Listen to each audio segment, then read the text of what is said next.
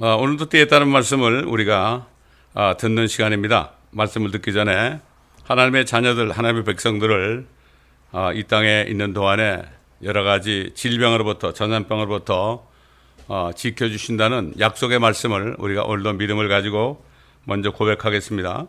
시편 91편, 지극히 높으신 분의 은밀한 곳에 거하는 자는 전능하신 분의 그늘 아래 살리로다. 내가 주에 관하여 말하기를 그는 나의 피난처시며 나의 요새시요 나의 하나님이시니 내가 그를 신뢰하리라 하리로다. 참으로 그가 너를 새 사냥꾼의 덫과 지독한 전염병에서 건져내시리라. 그가 너를 자기 깃털로 덮으시리니 네가 그의 날개 아래 피하리로다. 그의 진리가 너의 작은 방패와 큰 방패가 되리니 네가 밤에 공포나 낮에 날아가는 화살이나 어둠 속에서 만연하는 전염병이나 백주에 항폐케 하는 멸망을 두려워하지 아니하리로다. 1000명이 네 옆에서 10,000명이 네 오른편에서 쓰러질 것이나 그것이 네게는 가까이 오지 못하리라. 오직 네가 네 눈으로 보게 되리니 악인의 보응을 버리로다. 네가 나의 피난처이신 주 곧 지극히 높으신 분을 네 처소로 삼았으므로 어떠한 재앙도 네게 닥치지 못하며 어떠한 전염병도 네 장막에 가까이 가지 못하리라. 이는 그가 너를 위하여 자기 천사들에게 명하시어 너의 모든 길에서 너를 지키게 하실 것임이라.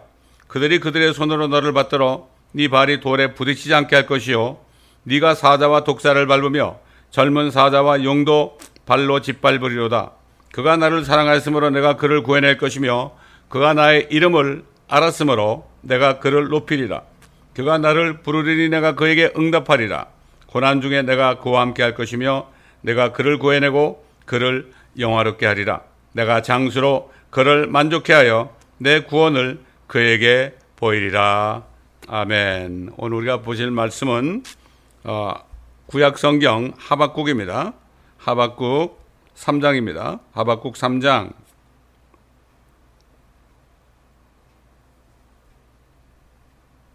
17절부터 19절까지 말씀, 여러분이 잘 아시는 말씀일 겁니다. 하박국 3장 17절로 19절 제가 봉독해 드리겠습니다.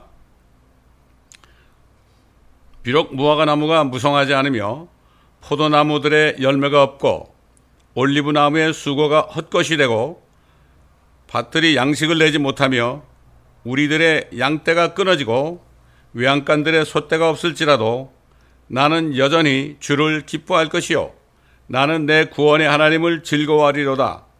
주 하나님은 나의 힘이시니 그가 나의 발을 암 사슴들의 발 같게 하실 것이요 그가 나로 하여금 나의 높은 곳으로 걷게 하시리로다. 내 현악기들에 맞추어 악장에게. 아멘. 자, 선지자 하박국이라는 사람이 어떻게 이런 고백을 하나님께 드렸을까요? 완전히 세상 일이 안 되고 망하고 이렇게 할지라도 모든 그 일들이 헛되게 되고 정말 망할지라도 나는 여전히 주를 기뻐할 것이요 나는 내 구원의 하나님을 즐거워하리로다. 어떻게 해서 이런 고백이 나왔을까요? 자, 오늘 우리 말씀을 통해서 저와 여러분이 이 마지막 때를 살면서 어떤 생각을 하고 사는지, 어떤 마음을 가지고 사는지, 그냥 그럭저럭 사는지, 자기 결국은 존재, 그 다음에 자기 번식, 그 다음에 자기 만족, 이렇게 세 가지 사람들의 그 본능적인 거 있잖아요. 자기 보존, 자기 번식, 자기 만족, 이 세 가지를 그냥 가지고 나와 내 가족이 이렇게 편안하게 살면 되지 이렇게 살고 있는가? 그렇지 않으면은 눈을 들어 온 세상을 바라보면서 정말 한탄하며 정말 주님의 오심을 바라면서 참 의의 하나님이 화평의 하나님이신 주님이 오셔야만 이 세상에는 참된 평화가 있습니다. 참된 행복이 있습니다. 이렇게 여러분이 바라고 사시는지 오늘 이 말씀을 통해서 우리 모두가 다시 한번 깨닫고 우리 심령이 다시 한번 완전히 하나님의 말씀으로 브레이크스루 돼서 정말 우리도 이 하박국 선지자 같은 마음을 가지고 살 수 있도록 깨어나기를 바라는 것입니다. 하박국 선지자는 다른 선지자들과 마찬가지로 이스라엘이 하나님께 완전히 배교했죠. 그때 당시에 왕이나 제사장이나 백성들 모두가 다 삼위일체로 하나님을 반역하고 우상을 섬기면서도 그들이 죄인 줄 깨닫지 못하고 진리를 찾지 않고 이런 때에 예언한 선지자였습니다. 사실 우리가 성경에 나타난 인류의 역사를 보게 되면요, 정말 당시마다 극소수만이 하나님을 찾고 하나님과 동행했죠. 에녹이라는 사람도 하나님과 300년을 동행했습니다. 그 전에 그 가인과 아벨 혼자서 정말 하나님의 은혜를 받았습니다. 그 다음에 노아 때도 그 수많은 사람이 살았죠. 1000년 동안 그렇게 많은 사람이 태어났는데, 그런데 1000년 동안 수많은 사람이 태어났으니 얼마나 많겠어요. 그런데 하나님의 눈에서 은혜를 찾은 사람, 정말 하나님을 바라보고 산 사람은 단 한 사람밖에 없었어요.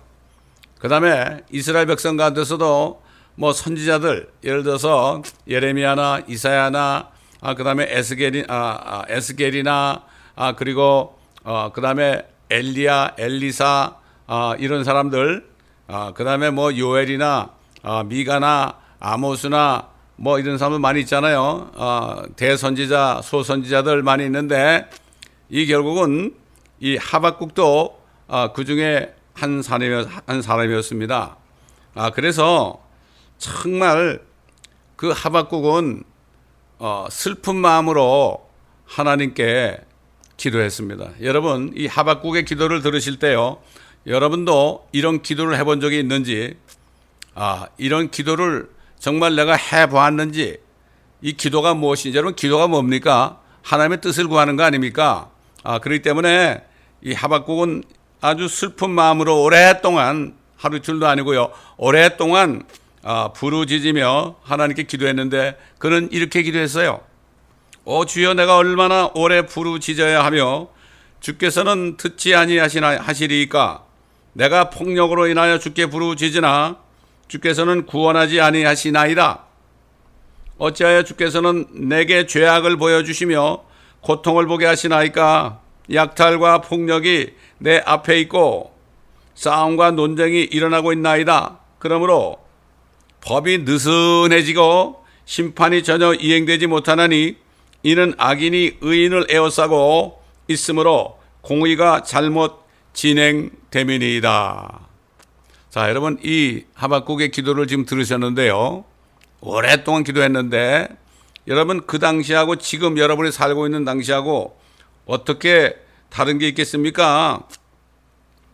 얼마나 죄악이 많이 있습니까? 그리고 얼마나 고통스러운 일이 많이 일어나고 있습니까? 약탈과 폭력이 얼마나 난무하고 있습니까? 뭐 한국뿐만 아니라 미국 모든 세상에 약탈과 폭력이 앞에 있죠. BLM 같은 경우는 뭐 BLM이라든가 안티파라든가 예를 들어서 말이죠. 그 다음에 한국 같은 경우는 저 민노총 같은데 말이죠. 여러 조직들이 있잖아요. 약탈과 폭력이 내 앞에 있고 싸움과 논쟁이 일어나고 있나이다. 맨날 싸움입니다. 정치인들은 정치인대로, 교회는 교회들대로, 모든 사람들이 서로 싸우고 있습니다. 그리고 법이 느슨해졌죠. 헌법이 있고 여러 가지 법이 있어도 그 법대로 시행하지 않는 거죠. 법이 느슨해진 상태 아닙니까, 지금? 한국이나 미국이나 정말 법대로 헌법에 맞추어서 정말 모든 것이 법이 제정되고 그 다음에 그 법에 의해서 심판이 이루어지고 있습니까? 그렇지 않죠. 요즘 같으면 좌파들은 아무리 나쁜 행동을 해도 심판이 없고요, 우파들은 조금만 잘못해도 그냥 고발이 되고요. 이건 미국이나 한국이나 온 세계가 똑같습니다. 그래서 악인이 의인을 에워싸고 있는 거죠, 지금. 악인들이 득세하고 있잖아요, 여러분. 어떻습니까, 여러분? 생각해 보셨어요? 뭐 나는 그냥 그런 대로 뭐 건강하고 가족들도 잘 되고 먹고 살기 편하고 그러니까 I don't care다. 이게 뭐죠? 세상 통치자 마귀가 그의 정사와 권세들과 세상의 어둠 주관자들과 악한 영들을 사용해가지고 사람들의 눈과 귀를 막아놓고요, 그리고 완전히 세뇌를 시켜가지고 그냥 뭐 아무것도 모르게 해놨어요. 그러니까 뭐 악한 그 통치자들이 아무리 이상한 얘기를 하고 악법을 정해도 그냥 뭐 네 하고 따라가는, 이게 뭡니까? 요즘 유행하는 말로 뭐죠? 그 사회주의자, 공산주의자들이 이 백성들을 어떻게 만들죠? 개나 돼지로 만든다고 그러죠. 그냥 뭐 저것들은 그냥 먹을 것만 주면 된다. 여러분 미국만 해도 스포츠를 만들고 햄버거를 만들고 그래가지고 사람들 그 정도 먹을 정도 되고 콜라 마시면서 그 경기를 볼 수 있고 집에 앉아서 TV로 그 여러 가지 풋볼 경기도 볼 수 있고 이렇게 그냥 모든 기본적인 게 되면 그냥 I don't care죠. 뭐 법이 시행되든 말든 폭력이 있든 말든 나만 괜찮으면 된다. 이게 바로 뭡니까? 이 사탄은 자기 권세들을 사용해서 사람들을 세뇌해서 그냥 그들은 그냥 주는 거 그냥 얻어먹고 그냥 편하게 살아라. 이렇게 해서 사람들을 마저 중산층들을 무너뜨리고 거짓처럼 만드는 이런 시대가 됐지 않았어요? 여러분 이걸 생각해야 됩니다. 그렇기 때문에 모든 나라들의 법치가 무너지고 공의를 행하고 진리를 찾는 사람은 정말 찾아볼 수 없는 때가 되었어요. 여러분은 이 모든 일을 보면서 슬퍼하며 하나님께 이렇게 하박국처럼 기도해 보신 적이 있습니까? 그러나 지금도 세계 도처에서 억압받는 하나님의 자녀들이 이 세상을 바라보면서 그렇게 기도하는 사람이 있을 겁니다. 옛날 그 소돔 때도요, 그 소돔이 얼마나 악했어요. 근데 한 사람이 있었죠. 한 사람이 있었어요. 딱 한 사람이 그 마음이 심령이 상했다고 그랬어요. 심령이 상했다. 그 우리가 성경을 보면 알 수가 있죠.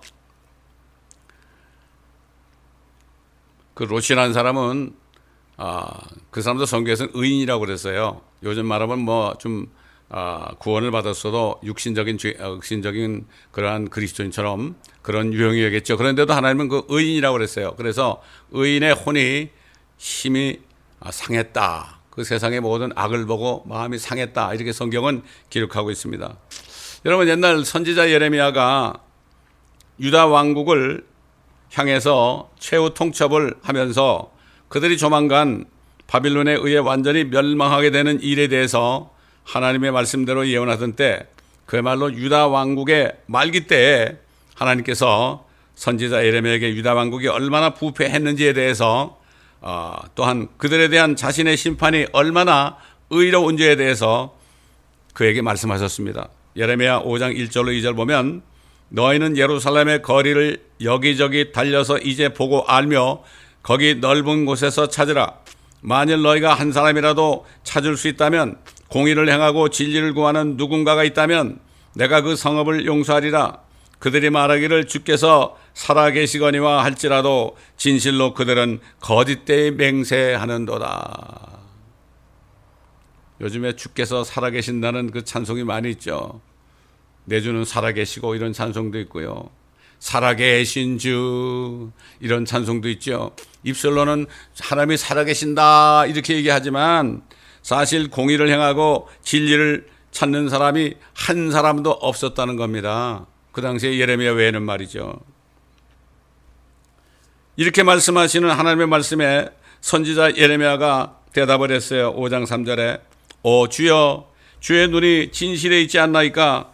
주께서 치셨을지라도 그들이 슬퍼하지 아니하였으며 주께서 그들을 소멸시켰을지라도 그들이 바로잡히기를 거부했나이다. 그들은 그들의 얼굴들을 바위보다도 더 굽게 하여 돌아오기를 거부하였나이다. 요즘에도 얼마나 많은 하나님의 심판이 온 세계에 이루어지고 있습니까? 이런 거 보신 적이 있습니까? 여전히 계속되고 있죠. 홍수와 지진과 천둥번개 벼락과 우박과 그 다음에 화산, 산불, 이 모든 것들이 지금도 제가 이 말씀을 전하는 지금 이 시간에도 계속 일어나고 있어요. 오늘 아침에도 뉴스로 보니까 하이티에도 7.2 지진이 또 일어났답니다. 또 일본 근처 근해에서 또 화산이 또 터졌습니다. 이 모든 것들이 일어나는 것은 성경에 있다 말씀드리겠지만은 주님이 오시기 전에 전염병과 숯불들이 일어난다고 성경은 말씀하고 있습니다. 자, 예레미야가 이렇게 말할 때 하나님께서는 그에게 이렇게 응답했어요. 그러므로 내가 말하기를 이들은 분명히 비천하고 그들은 어리석나니 이는 그들이 주의 길도 자기 하나님의 심판도 알지 못함이라. 하나님의 심판이 이루어지게 이루는데요, 알지 못하고 있어요. 아, 이거 천재지변이다, 이건 자연재해다, 이렇게 얘기하죠. 그리고 하나님의 심판이라고 하는 사람이 있으면 그냥 난리가 나죠. 죽일 놈 살릴 놈 그러면서 말이죠. 옛날에 어떤 미국 목사님이 그 얘기했다가 아주 그냥 호통을 맞았습니다. 자, 선지자 하박국이 예언하던 시대에 이렇게 공의를 행하고 진리를 찾는 사람이 오늘날과 마찬가지로 거의 없었던 때인 것입니다. 뿐만 아니라 지금 우리가 살고 있는 마지막 날들에도 이스라엘뿐만 아니라 모든 민족들, 나라들에서 법치와 공의를 찾아볼 수 없으며 교회들마저도 하나님의 법을 버리고 세상 종교들과 연합하여 유일하신 진리이신 주 예수 그리스도를 버리고 배교하고 있는 것입니다. 뿐만 아니라 하나님의 심판도 알지 못하고 그리스도인들이 누구하고 싸워야 됩니까? 싸워야 될 그러한 정사들과 권세들과 세상 어둠의 주관자들과 높은 곳들에 있는 악한 영들과 싸우지는 않고 그들과 하나가 되어서 대부분의 교회들이 다 어영교회가 되어버렸죠. 한국도 마찬가지입니다. 한국도 마찬가지예요. 4차 방역으로 인해서 절대 대면 예배 못 드린다고 그러니까 네 하고 사인하고 난리가 났죠. 이게 뭡니까? 예수 믿으면 죽인다 그러면 다 안 믿겠습니다, 이럴 정도가 된 거예요. 한국도, 미국도 마찬가지입니다. 그렇지 않을 것 같습니까, 여러분? 한번 생각해 보세요. 여러분 만약에 예수 믿으면 죽인다, 그럴 때 여러분이 선뜻 나는 예수 믿고 죽겠습니다, 그럴 믿음이 있습니까? 옛날 일제시대 신사참배하는 감옥에 쳐넣는다고 해도 그냥 모든 교단들이 전부 다 합의해가지고 우상숭배가 아니다 그랬잖아요. 참, 우리가 이런 시대에 살고 있어요. 깨어있지 않으면은 언제 덕과 같이 임할지 모릅니다. 하나님께서는 사도 바울을 통해서 우리가 이 하나님의 교회가 어떻게 영적 전쟁을 하고 그 대상이 누군가, 여기에 대해서 에베소서 6장 11절로 12절에 분명하게 말씀했어요. 너희는 마귀의 술책에 대항하여 설 수 있도록 서야 됩니다. 이제 하나님의 전신갑옷을 입으라. 이는 우리의 싸움이 혈과 육에 대항하는 것이 아니라 정사들과 권세들과 이 세상 어둠의 주관자들과 높은 곳들에 있는 영적 악에 대항하는 것이기 때문이니라. 예수님께서도 그랬죠. 내가 가면 세상에 통치자가 온다 그랬죠. 아담이 범죄한 이후에 그 죄를 졌기 때문에 아담을 비롯해 모든 세상 인류들은 다 사탄의 통치 안에 들어가고 말았어요.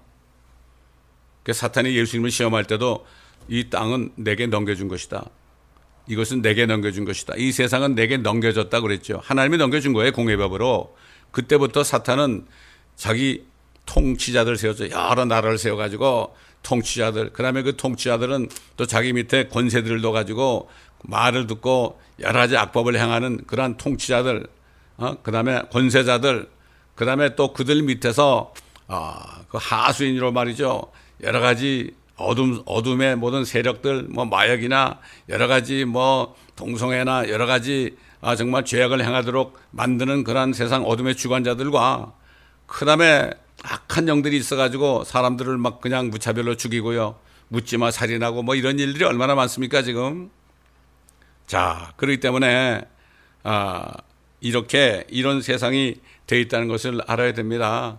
지금도 마찬가지, 옛날 이스라엘처럼 왕과 제사장과 백성들, 쉽게 말하면 정치인들과 교회들과 교회 목회자들과 그 다음에 교인들까지도 전부 하나로 하나님의 법을 떠나서 배교한 세상이 되었습니다. 하박국이 하나님께 증거하는 말들을 하나님께서 그에게 응답하셨죠. 하박국 2장 2절로 4절에 보면 이렇게 말씀하셨습니다.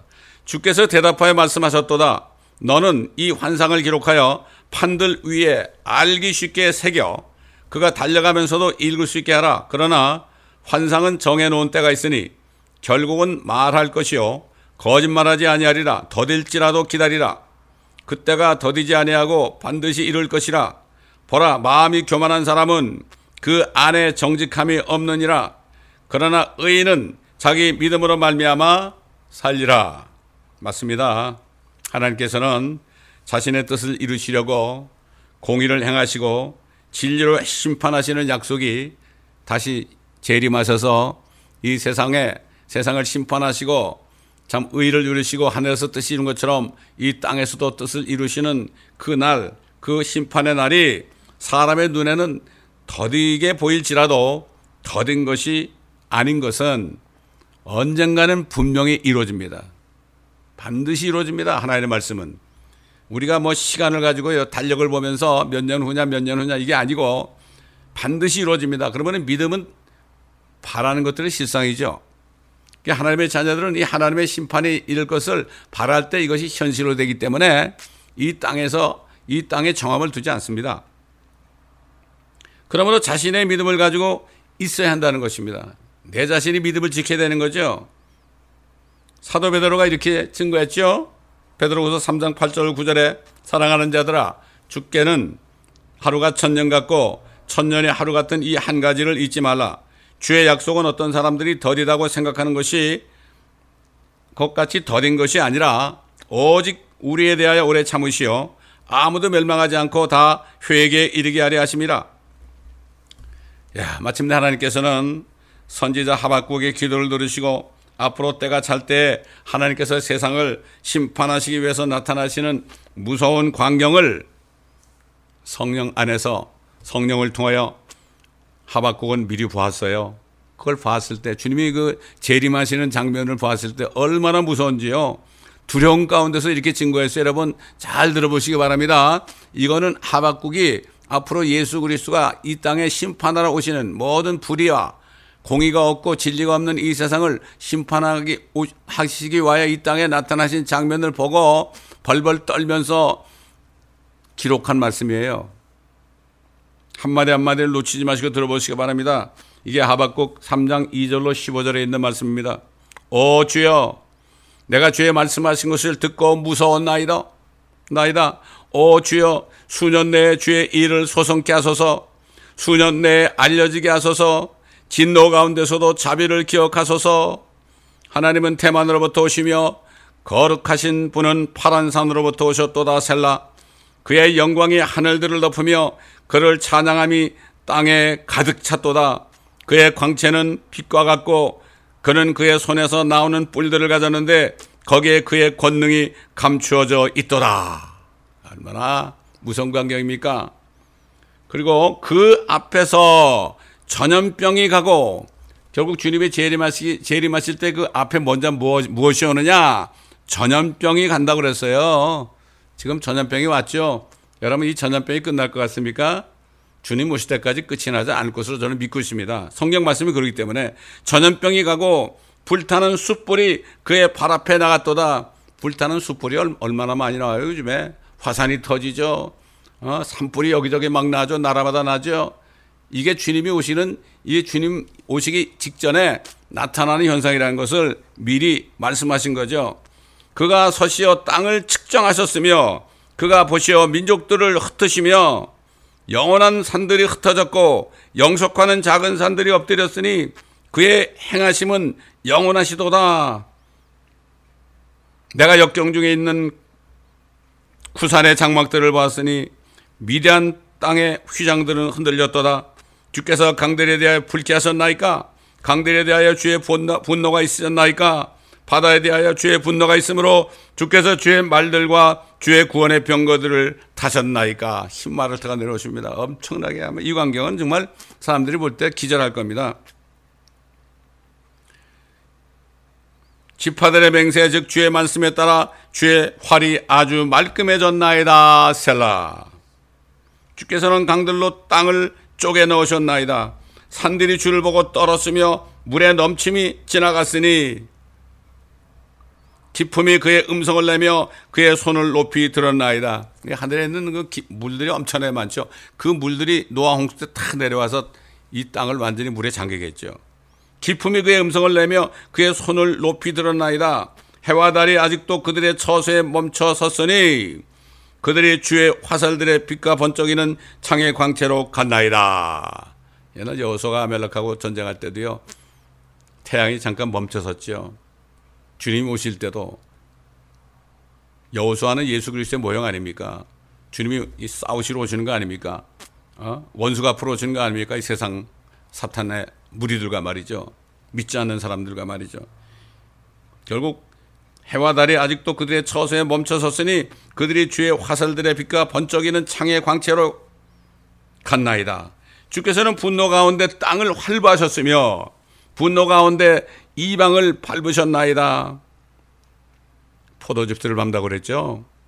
주께서는 붕괴 가운데 주의 백성의 구원을 위하여 곧 주의 기름 부음 받은 자와 함께하는 구원을 위하여 나가시어 그 기초를 끝까지 드러내심으로써 악인의 집에서 그 머리에 상처를 입히셨나이다. 앞으로 이제 적그리스도를 불못에 던져냈죠. 거짓 선지자와 함께 말이죠. 그리고 사탄 마귀는 잠깐 동안 체포해서 묶어서 무저갱 속에 천년 동안 봉인하죠. 셀라. 주께서는 그의 막대기들로 그의 마을들의 우두머리를 찌르셨나이다. 그들이 회오리 바람처럼 나와서 나를 흩트려 하였나이다. 그들의 즐거움은 가난한 자를 몰래 삼키는 것이었나이다. 세상의 모든 지금 소위 엘리트 그룹이 말이죠. 딥스테이트를 만들어가지고 얼마나 많은 사람들을 노예로 삼고 세뇌해가지고요. 그들을 그냥 무조건 따라가게 만들었죠. 그렇게 만들었어요. 가난한 자를 몰래 삼키는 것이었다. 이렇게 말씀하시죠. 주께서는 주의 말들을 타시고 바다 곧 큰 물무더기를 통과하셨나이다. 그 셋째 하늘에서 내려오실 때요. 그 셋째 하늘에 있는 그 엄청난 우주에 있는 물이 말이죠. 그 물무더기를 지나서 통과하셔서 오실 것이다. 이렇게 얘기하는 거죠. 여러분 우주에 나가 있는 걸 뭐라 그러죠? 우주선이라고 그러죠. 선이라는 건 배입니다. 배. 왜 선이라고 그럴까요? 비행기라고 한 우주 비행기 안 그러고 우주선이라고 그럴까요? 그 우주에 엄청난 물이 있거든요. 그렇기 때문에 우주선이라고 그러는 겁니다.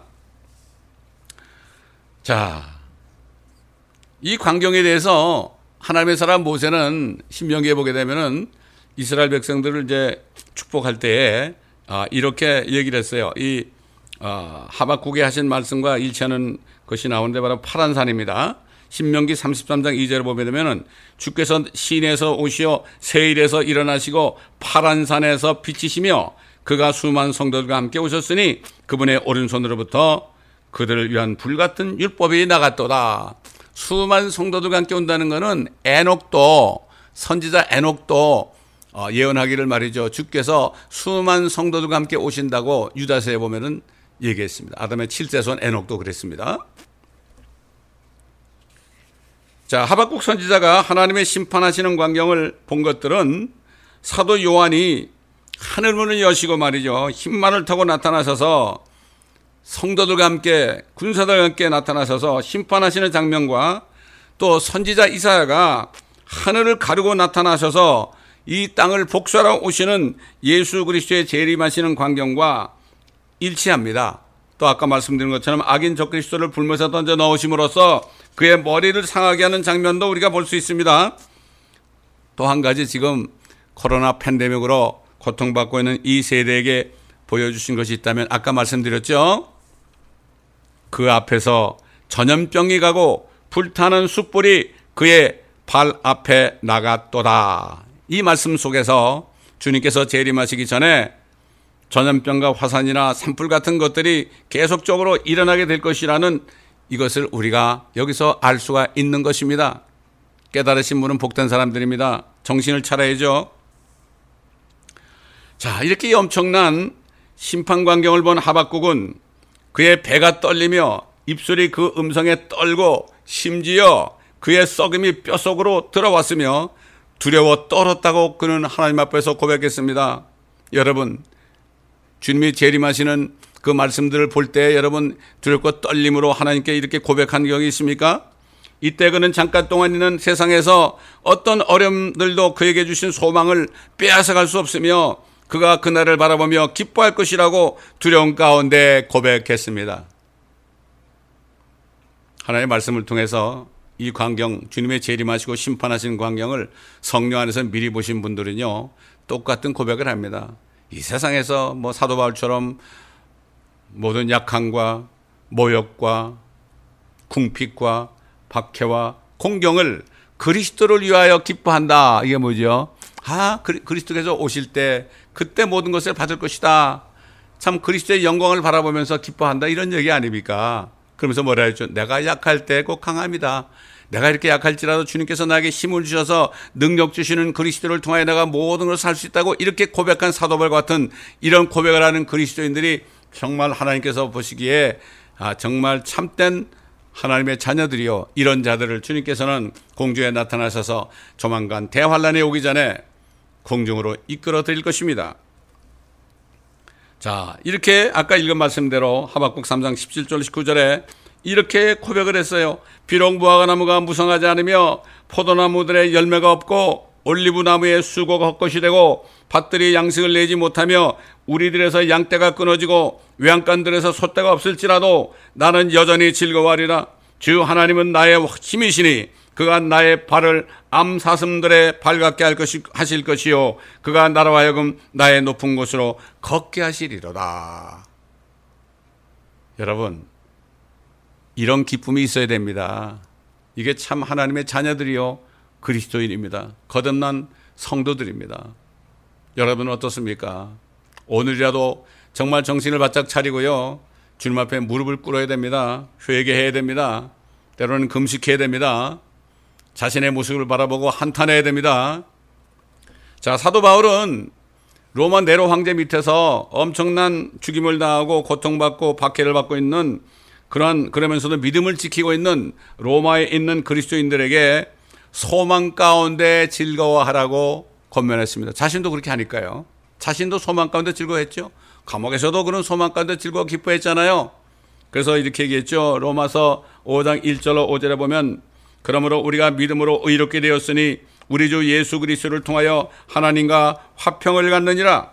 또 그분으로 인하여 우리가 서 있는 은혜 안에 믿음으로 나아가며 하나님의 영광의 소망 안에서 즐거워하느니라. 하나님의 영광의 소망이 뭔가 하면은 예수 그리스도께서 오실 때, 그 영광 중에 오실 때, 죽으러 오신 게 아니라 영광 중에 오실 때, 세상을 심판하시고 자신의 왕국을 세우실 때, 아버지 뜻이 하늘에서처럼 이 땅에 이루어지이다. 왕국이 임하옵시며 아버지 뜻이 하늘에서 이룬 것처럼 이 땅에서도 이루어지이다. 그 왕국과 권세와 영광이 아버지께 영원히 있나이다. 너희는 이렇게 기도하라고 말씀하신 것처럼 이제 오실 때, 주님이 다시 오실 때 영광스럽게 오시죠. 그러면 하나님의 영광의 소망 안에서 즐거워한다. 그때를 바라보면서 즐거워하느니라. 이렇게 얘기했습니다.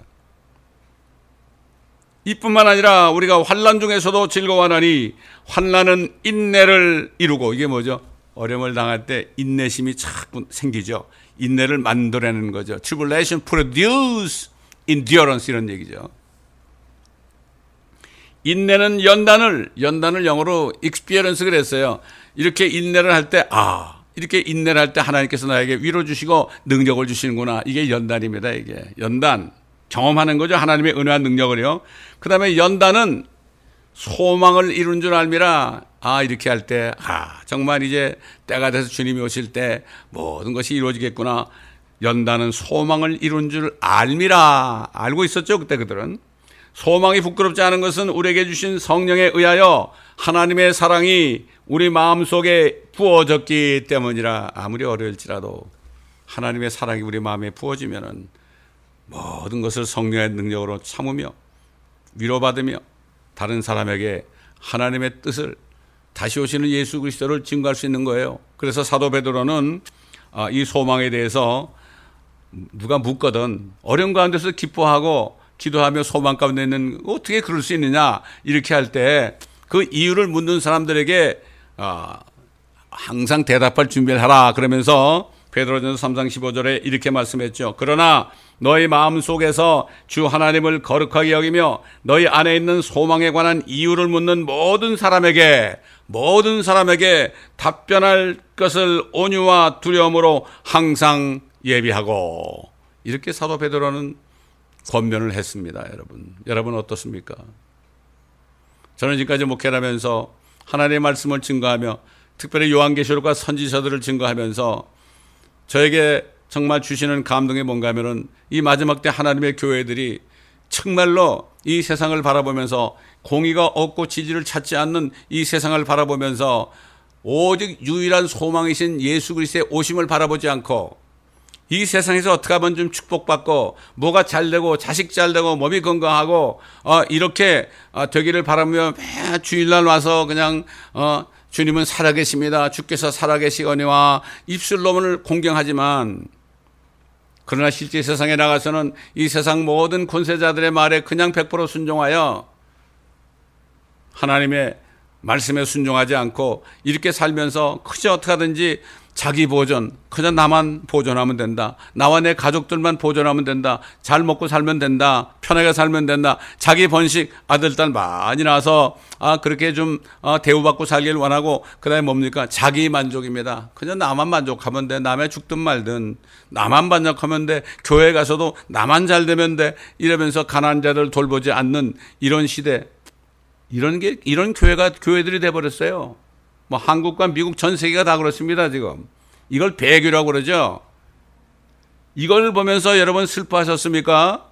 또 여러분이 만약에 자기 보존이나 자기 번식이나 자기 만족에 취해서 살고 있었다면 오늘 이 말씀이 여러분의 심령을 찔러 쪼개서, 영광과 골수와 관절을 찔러 쪼개서 여러분의 심령에 들어있는 것이 무엇인가가 드러나서 하나님 앞에 회개하고 정말 내가 엉뚱한 것을 위해서 살았습니다, 정말 하나님이 원하는 기도를 하지 않았습니다, 정사 권세와 어둠의 주관자들과 악한 영들에 대해서 대항하지 않고 하나님의 전신갑주를 입지 않고 그저 모든 것이 잘 되길 바라고 이기적으로 살았습니다.